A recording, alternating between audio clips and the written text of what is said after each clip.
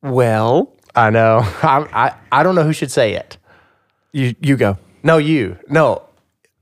You do it. No, I would. I insist. This time, I think it really should be you. I always say it. Are you serious? Are you serious? Sure.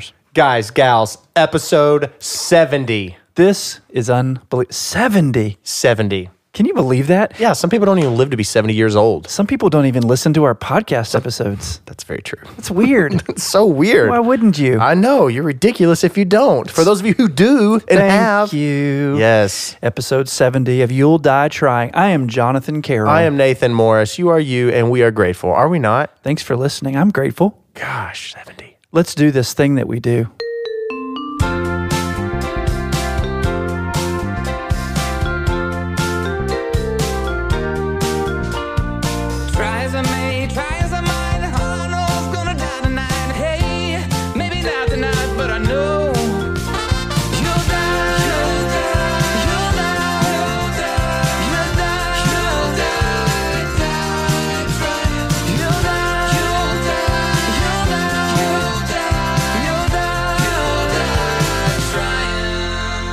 So it's a beautiful day in the neighborhood. Oh, sorry. I beat you to it. You're not even wearing your cardigan. I know. I have cardigans, though. Oh, absolutely. I love cardigans. I have American Apparel cardigans are legit. I have a Ralph Lauren one that's navy blue, and it has a big puffy collar and beautiful wood buttons. And everyone always says I look like a therapist when I wear it. And you love it. Well, I mean, you are a therapist. It's part of it. Yeah, it's part of the shtick. You look like a man. What's your favorite Disney movie? Oh, I don't know, because last time I said something about a Disney movie, it was so wrong. What movie was it? Oh, yeah. What? Pocahontas. We were hanging out the other night, and I was singing the "Hey Nanny Nanny, Hey Nanny Nanny." And I was actually quizzing you because you have 4 girls, and they probably had watched those movies. Yeah, I think they had, but I did not know that reference, and I felt underprepared. Well, "Hey Nanny Nanny, Hey Nanny." That's the only part of the song I know. Well, I like these kind of live action remakes of the Disney movies. I'm going to be shameless in my admission of that. My favorite to date is Beauty and the Beast, although The Lion King is coming out soon. I know, I can't wait. Aladdin, I don't know. Will Smith, though. Yeah. I mean, he looks... You know, Will Smith just started a YouTube channel, and within like hours, he went up to like 5 million subscribers. Of course he did. So I think it was... Who was it? Oh, it was Peter McKinnon. Peter McKinnon, a YouTube influencer, just won, I think, like Developing YouTuber of the Year award. Wow. And he talked about Will Smith and how he just started a channel and he shot past him in like 2 hours. That's crazy. Because Peter McKinnon has, millions of subscribers. Yeah. But anyway, I wanted to have a quick conversation about Beauty and the Beast, hostages, and marriage. Okay. Sound fun? It sounds kind of nerve-wracking. Before we get into it, I think that we should have a special word of thanks to our sponsor. I think so too. Robert Edge with Kentucky Farm Bureau. He's an agent. He is big on commitment. Think about the things in your life that you want to take care of and protect. Your home, your auto. What better thing, actually, people, than your family with life insurance? When you think of life insurance, think of no other or no further than Robert Edge with Kentucky Farm Bureau Insurance. He is an agent. He is big on commitment, and he is absolutely protecting myself and my family and my things. You can call Robert at 270-926-9600. That's Kentucky Farm Bureau. Robert Edge, thank you for sponsoring our episode. So I wanted to have this very interesting conversation. Let's do it. Beauty and the Beast. Beauty. I know. Sorry. I think it's everyone's favorite Disney movie about Stockholm Syndrome. That's what it is? Stockholm Syndrome, as you may know, is a condition where hostages develop a psychological alliance with their hostage taker as a way of kind of coping with the traumatic and tragic circumstances of their situation. So you'll find that someone has been in someone's hostage taking for 2 years, and they don't want to escape because they don't want to hurt the feelings. I mean, it's a really tragic and sad thing, but sometimes it can be used to forge an alliance that you're doing on purpose so that you can gain trust and then escape. But in any event, Beauty and the Beast is a story about where the beast tells Belle that she can explore everywhere in the castle except one place. And it's called, interestingly, the West Wing. Now, this is not Aaron Sorkin's incredible docudrama about the White House, featuring President Jed Bartlett. That's a different West Wing. But the West Wing of this castle is off limits to Belle, who is, as you know, the beast's hostage. These things that we really don't think about. These Disney writers, man, they're really kind of messed up sometimes. But in any event, she really is a hostage. You don't think about it because she's so beautiful and sweet, and it seems so like willing and stuff. But she's a hostage, and she's told not to go to the West Wing. So where does she go 5 minutes in? The West Wing. And what does she discover there? She discovers the rose, the secrets, yes, the realities of the beast's past, the enchanted rose, and a sullen beast stomping around in all of his feels, right? So she's curious. She's led straight into the place where she's not supposed to be, which is the beast's emotional core. This is his own personal trigger, the West Wing. So the beast is the beast in part because he was scared to face his enduring vulnerabilities. And we've talked a lot about vulnerability in our podcast.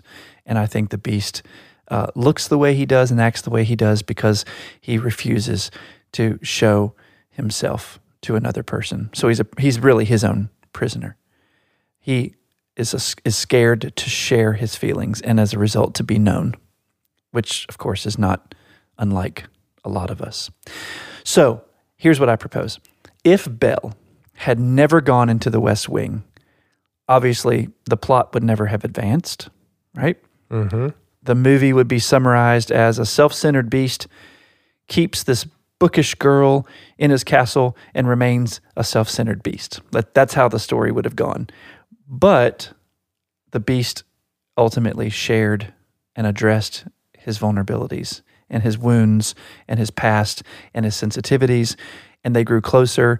And spoiler alert, the beast and the beauty fall in love. So here's the question. What would happen if you shared something from your West Wing with your partner, your spouse, that you haven't shared before? How would it advance the plot? Well, I recently did. Yeah. Let's hear about it. Well, I mean, it's kind of like when you're a kid, you think you're so sly and smart and you can pull one over on your parents who, in fact, were kids once too. Yeah. So you're not getting away with anything. Mm-hmm. It's kind of that way within a relationship. Mm-hmm. You may not have to acknowledge it, and you meaning the person that's quote unquote keeping the secret already is out there. So it's one of those things when you acknowledge it, allowing someone into the West Wing, it helps 100%. Mm-hmm. It changes everything. Yeah. It literally changes everything. Would you say that you are accomplished at going home and sitting down or walking alongside or wherever you might find yourself in your home with your wife? Are you accomplished at letting her in to the things that you struggle with, the insecurities, the fears, the sadnesses, the anxieties? Are you an open book completely and in an unadulterated way? No. Do you wish you were? I need to say yes. I don't know. I'm better at it. You said accomplished. I'm not an accomplished. Like I think I'm an accomplished pianist who can play these beautiful pieces. I'm not that way. I do a better job than I used to. That is for sure. Because I make an effort. Yeah. And that's, I think, important. So I should want to say yes. Like you want to say yes? I want. Yes. But so far, not yet. Not yet. Well, that's a hopeful posture. Well, there's nothing wrong. I don't know. I'm speaking personally. I don't feel there's anything wrong, but maybe there is.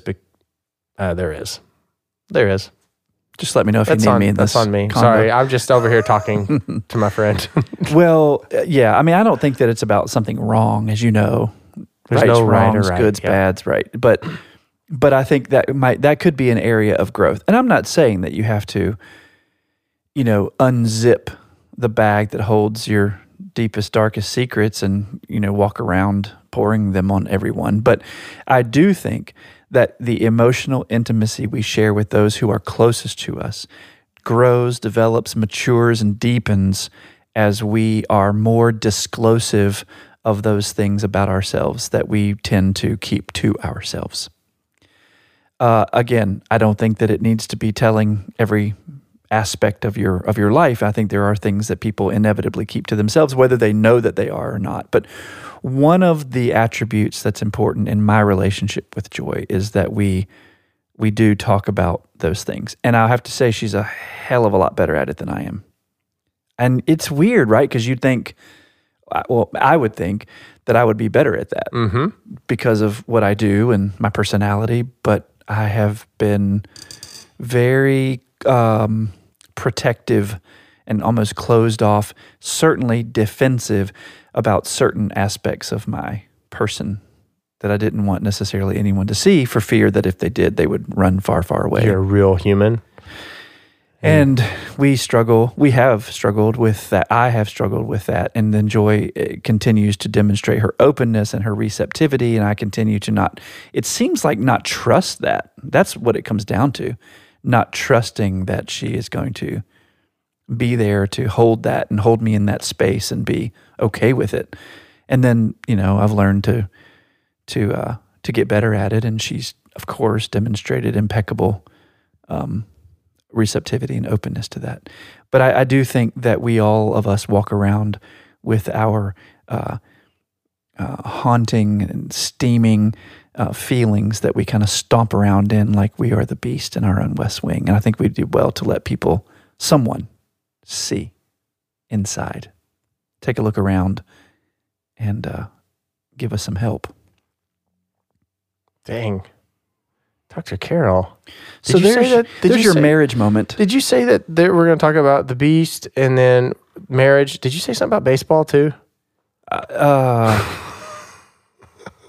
don't recall. You probably didn't. I just had a mild stroke. I need to. I just think that in our podcast, we need to every now and then have a marriage moment. And there's your moment for your marriage or other relationships. Yeah. I was just taking my pulse to make sure I'm still alive.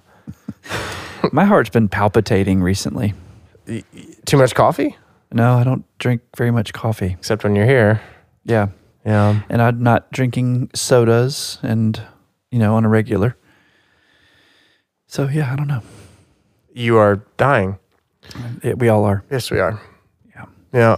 I killed this fly over here in the corner that was buzzing around my head all morning long. It's literally probably 4 inches long. It's disgusting. So gross. It's on the floor here, guys. I don't want to see it. It's fine. It's just going to get vacuumed up here in a short bit. So, would you be willing to let me and the community into your West Wing? Are you getting ready to West Wing me? Let's create that verb. Yeah, that's fine. I'm going to West Wing you. That's I'll West fine. Wing you. I'll plead the fifth if I need to, but we can go there. Are you going to really start dissecting my West Wing? No. Good. No. Thank good. Well, one of the things in the West Wing for the Beast was the rose. We think that our past and trauma and bad feelings are ugly, even though there was a little bit of a spell involved in the rose. It's still a beautiful thing. I think that our lives are full of beautiful and tragic things. It's all about how you look at it. My past would be a llama. Have we talked about how you can hope in the past? No, but that's intriguing to me. Did my llama comment not intrigue you enough? Just went right by it. Yeah, I mean, they're funny, cute animals. You ever seen the llama race? Anyway, go on. The one that they do for the Derby? Yes. Yeah. It's cute. It's really funny. Okay, go on. No, you Hope go. in the past. You go. No, I don't know what that means, and I want to. Oh, okay. Hope in the past. Yeah, so traditionally, and I don't know if we've talked about this. No. Okay. Traditionally, we tend to hope for the future. We hope for things to come. I mean, there are even people who are in kind of Christian circles would be able to quote Hebrews chapter 11, where we learn that that faith is the substance of things hoped for and the evidence of things not seen. So hope has this kind of future orientation, this kind of forward trajectory. In a therapeutic world, it's important that people know they can still hope in their past, not in the sense that they can change their past, but in that they can change how they think about their past. They can change what meaning they assign to the things that have happened to them. And that's how you can hope. I can hope that what happened, I can reframe how I think about it and assign a new meaning to it and allow it to strengthen me rather than tear me down, and use it to move forward and upward rather than to pull me back and down. So I would like to invite people who are needing to think about their West Wing to ask, is it necessary that we have this room of remembrance of all the traumatic and tragic things that have happened to us? Why not rethink and reframe how we think about what has happened to us? It doesn't necessarily have to always be tragic. There are things that have happened to us that are tragic. There are people to whom terrible, unspeakable things have happened. Healing is probably not going to ever fully happen. There are always gaping wounds. Wow. But how we think about what happened and what meaning we assign to it matters. Think about the people who have been abused, tortured, who have been, what's the word? There've been, it starts with an M, who have been wounded physically and otherwise, and who have risen up out of that experience in order to start nonprofit organizations for the sake of saving children from the sex slave and trafficking industry.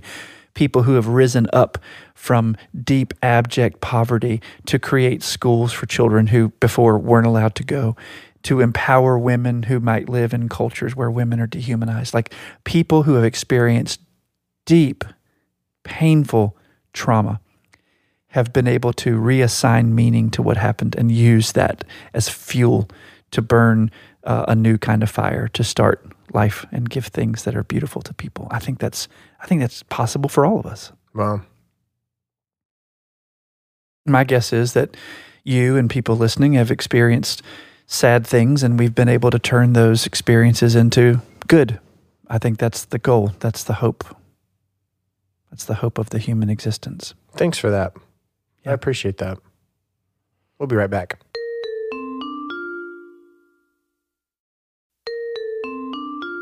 You're looking at me. No, you're looking at me. I know. We're looking at one another.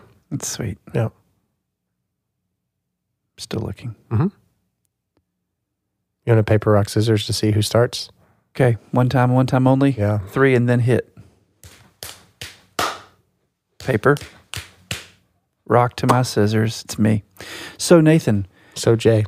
Is there an experience that you've had that you can look back on and say, I have transformed what that could have been and used it for good? 100%. Oh, good. Anything you can share? I'm not going to. Oh, okay. Not right now.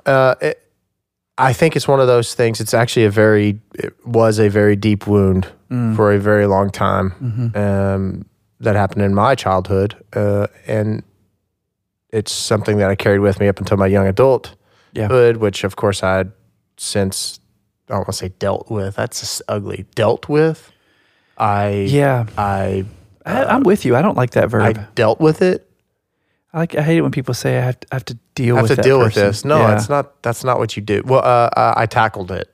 I've addressed it. I've come to terms. And anyway, maybe one day. Yeah. I talk about it more openly in like smaller circles. Sure. Because I think it's a great conversation to have, because it's amazing how many people have similar stories. Yeah. And are able to relate and realize that we're all just humans. And I just did it. I did it from the last I did it from the last podcast. I'm stopping myself. It's good to have conversation with people in small circles who have gone through it together and realize that we are humans and we are humans who are constantly evolving. And these smaller circles that I was referring to before I said just, because it's not just, are very strong people. Anywho, yes. So to answer that question in a very vague manner, the answer is yes. It's probably yes for Every almost human. every person. Yeah, exactly. I don't know of any person in this world, and I would love to meet them. I would love to meet someone who has had this impeccably picturesque, perfect life. Well, can I ask you a theological question? Sure. How do you personally reconcile the notion that there is an all-loving, all-good, and all-powerful God who coexists in a world where there is evil and suffering? Like, how do you personally address the question of evil? In theology, this is called theodicy. It's the greatest unanswered question to date for Christianity. How can we live with the discrepancy of an all-powerful, all-loving, and all-good God who lives alongside a world that is seemingly broken and in suffering? How do you personally reconcile your faith to that question? My knowledge and faith tells me that free will, choosing a red pill, blue pill, if you want to get Matrix on it or whatever, that is ingrained in human beings. And we, as humans, we kind of direct our own movie. And an all-loving, all-knowing, all-powerful God, yes, can, and probably oftentimes does interject in ways in which we maybe are aware or not aware, yet allows for things to happen that aren't good. So I believe in free will. I mean, it's real. I mean, if you put up two shirts right now and you say, hey man, which one do you like more? Which one do you want to wear right now? I'll be like, I want to wear that one. Maybe the other one, if I wore it, could have had a different outcome. Everybody made fun of me and called me some really terrible name. I don't know. Well, I like your answer. In other words, we are free agents, and our suffering, if I'm hearing you right, is the product of our misallocation of our freedom. I would think so. I mean, you get in a vehicle intoxicated as all get out. Yeah. You kill yourself or someone else. That's cause and effect kind of relationship. Cause and effect kind of thing. Yes. Could God, the creator of us, interject? Yes. Is it powerful enough? Yes. So God doesn't, as a result of God's desire to preserve our freedom? Is that kind of what you're thinking? Now you're getting to something that's probably far more of an intellectual conversation that I'm going to say I'm not smart enough to carry out. Oh, totally not true. Well, that a lot of people would say that, yes. Yeah. Yeah, and you hear that a lot. Like, pray for this person that they will survive their diagnosis, and people do, and they do. Right. And then there are people who have that same kind of prayer circle, and they pray, and that person doesn't survive. And there's stories of the people that do survive talking of actually feeling the outpouring of prayer and actually just explaining and expressing what that felt like. And it's just... And then there are the people who don't. Yeah. And those are the people I tend to see. I spend most of my time with the people who did all the right things. Yep. And still the story ended with sadness and suffering. And their questions are, what's the point? Right? What's the point of faithing in a God who seems to be indifferent, who knows my name and then walks away? Which is a powerful and very lonely place to stand, So this is why it's such a difficult question for Christianity. In his book, Creation and the Persistence of Evil, a Jewish scholar named John Levinson writes that God, in entering human history, chose to, in a sense, check his power, God's power, at the door. Because to enter into a relationship with human beings with that kind of power. It would not be a free relationship. It would be compulsion. It would be resignation. I have to love and serve you because you have more power than I do. You know what I mean? It's not free. I feel compelled because you're bigger than me. But if God checks God's power at the door and then comes in full and free love, that's a free relationship. As a result, then God chooses, by setting that aside, to not have the power to alter the course of history. It's just very complicated, right? Because then it's like, well, so are you saying God's powerless? Well, if God decides to set that aside, then God makes God's self powerless because of love. And that's a pretty incredible, really gorgeous story, but it makes us all vulnerable. Wow.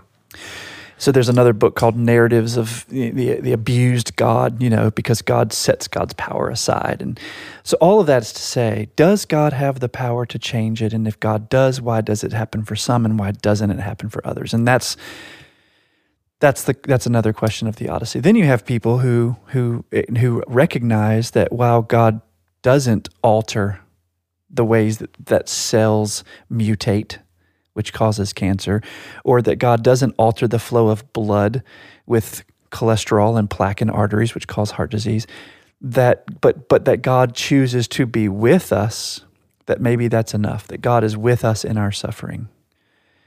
Not that God causes it, not that God allows it, not that God changes it, but that God sits and walks with us in it. And that's really the best that the Christian faith, I think, has to offer, because we can't say that God is capricious, saving some and damning others. I think we have to say that God is not willing that any should die, which is biblical, but that all of us will, and God is alongside us in our suffering. And God knows suffering because God's self has suffered in the story of Jesus, of course. All those things that you just said are good enough for me. Yeah. I want them to be. I struggle with it sometimes still. Well, I think it's good enough for me. Mm-hmm. And it's not me being an ignorant person and saying I don't want to continue to seek that and seek more answers for my eyes to be opened even wider. I like that. I like the Jewish, please say his name again. John Levinson. I loved that. Mm-hmm. That was really beautiful. Imagine that you have the power to change everything, but doing so would mean people aren't free to be in relationship with you on their own terms. And so you take that bag and you put it at the door and you walk in vulnerable like everyone else. I mean, that's what I think we mean when we say that God becomes human, which is how the Christian narrative has Jesus entering the story as God's kind of enfleshed person. There's debate about that, whatever, but I think the predominant Christian narrative is that Jesus is the enfleshed God who comes to earth and does so with power, but also with restraint.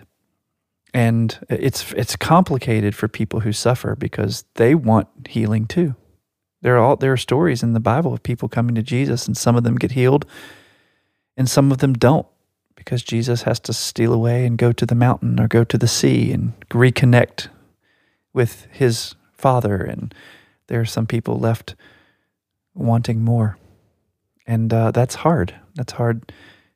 But I think that's how life works. I don't think that this is the best of all possible worlds. And we still have to deal with suffering. You see it every day. I see it every day. A lot of people don't see it every day, especially if you turn off the TV and you don't accept the newspaper. You don't go online. Yeah. You don't have to see it every day. But there's suffering everywhere at all times. And I imagine that God's heart is the first of all hearts to break every time there's suffering. That, to me, is enough. We just know we're not alone. And you, ladies and gentlemen, are not. Every week, Dr. Carroll and myself hope to be a part of your life in some way, form, or fashion. And we hope that what we say encourages, inspires, opens your eyes and minds a little bit on the 70th episode. 70. Wow. I am so grateful for each and every single one of you. Please visit you'lldietrying.com. Please go to facebook.com/you'll die trying. Give us a 5-star review on your listening devices. Send us an email. Send us a voice message using Anchor Voice and email us you'lldietryingpodcast@gmail.com. I'm Jonathan Carroll. I'm Nathan Morris. You are not alone. None of us is. Rethink what has happened to you, assign new meaning to it, and use it as fuel to become the person you've always longed to be. We'll all do it together.